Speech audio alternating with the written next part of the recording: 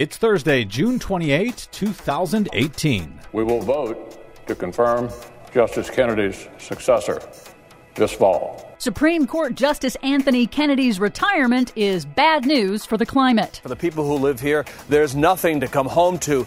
Burned to scrap and ash. New wildfires hit Northern California and 5 other states. Federal judge dismisses San Francisco's climate liability lawsuit. Plus, when we decide to take action, the world by default gets better. Bright spots in the primaries as progressive climate hawks win upset victories. All of that upset and more straight ahead. From BradBlog.com, I'm Brad Friedman. And I'm Desi Doyen. Stand by for 6 minutes of independent green news, politics, analysis, and snarky comment. Nature is not a political game. It is now, Governor Brown, and the bad guys just rolled Yahtzee. This is your Green News Report.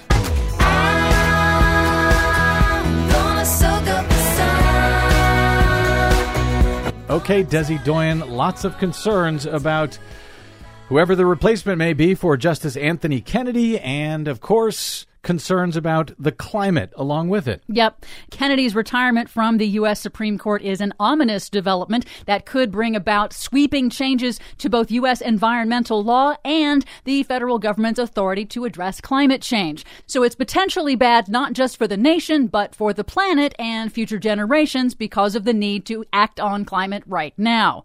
Justice Kennedy's record was pretty positive overall on environmental protection. He was the crucial 5th vote in the landmark ruling Massachusetts versus EPA, which upheld the Environmental Protection Agency's authority to regulate the greenhouse gases that cause dangerous climate change. A more conservative Supreme Court could overhaul established public health protections like the Clean Air Act and the Clean Water Act and even the Endangered Species Act. And significant climate policy and pollution lawsuits are now headed to the U.S. Supreme Court, like President Obama's Clean Power Plan that set the first ever carbon emission standards for power plants. Bottom line, adding another anti-environment, anti-regulation, right-wing justice like Neil Gorsuch to the bench will likely push the court to further restrict the scope of federal authority and limit environmental justice. You know, I wish I had a snarky comment here, but I really don't. I don't blame you. Speaking of justice, a climate liability lawsuit against major oil companies that was brought by the cities of San Francisco and Oakland was dismissed by a federal judge this week. The cities were seeking damages to pay for the costs and impacts of rising sea levels.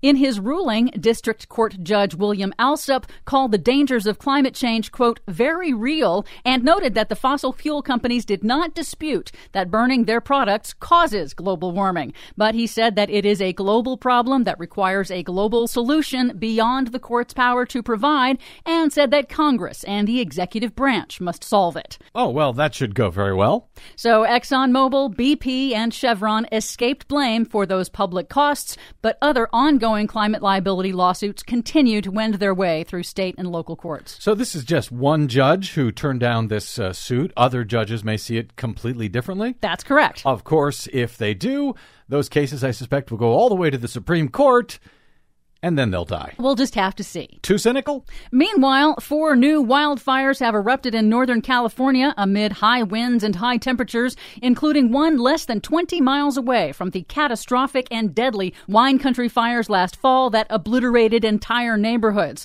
The Pawnee Fire has already destroyed homes and forced thousands to evacuate. It is Lake County, California's 4th major wildfire in just 4 years.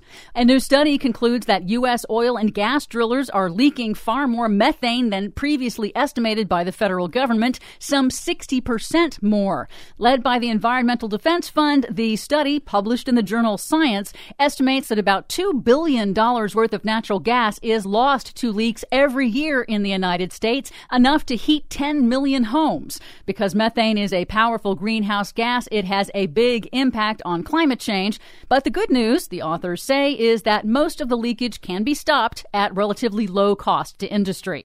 Finally, there is a bright spot of good news. I'll take it. Progressive climate hawk candidates scored upset victories in 2018 primary elections this week. In Utah, Navajo Kenneth Maryboy unseated incumbent Rebecca Benally for San Juan County Commissioner.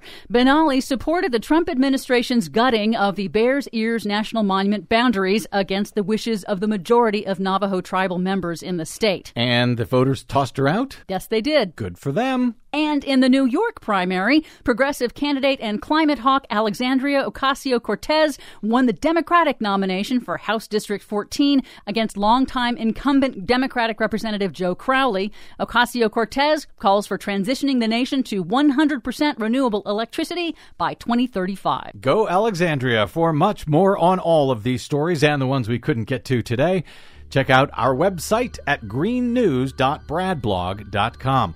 Find us, follow us, and please share us worldwide on the Facebooks and the Twitters at Green News Report. I'm Brad Friedman. And I'm Desi Doyen. And this has been your Green News Report.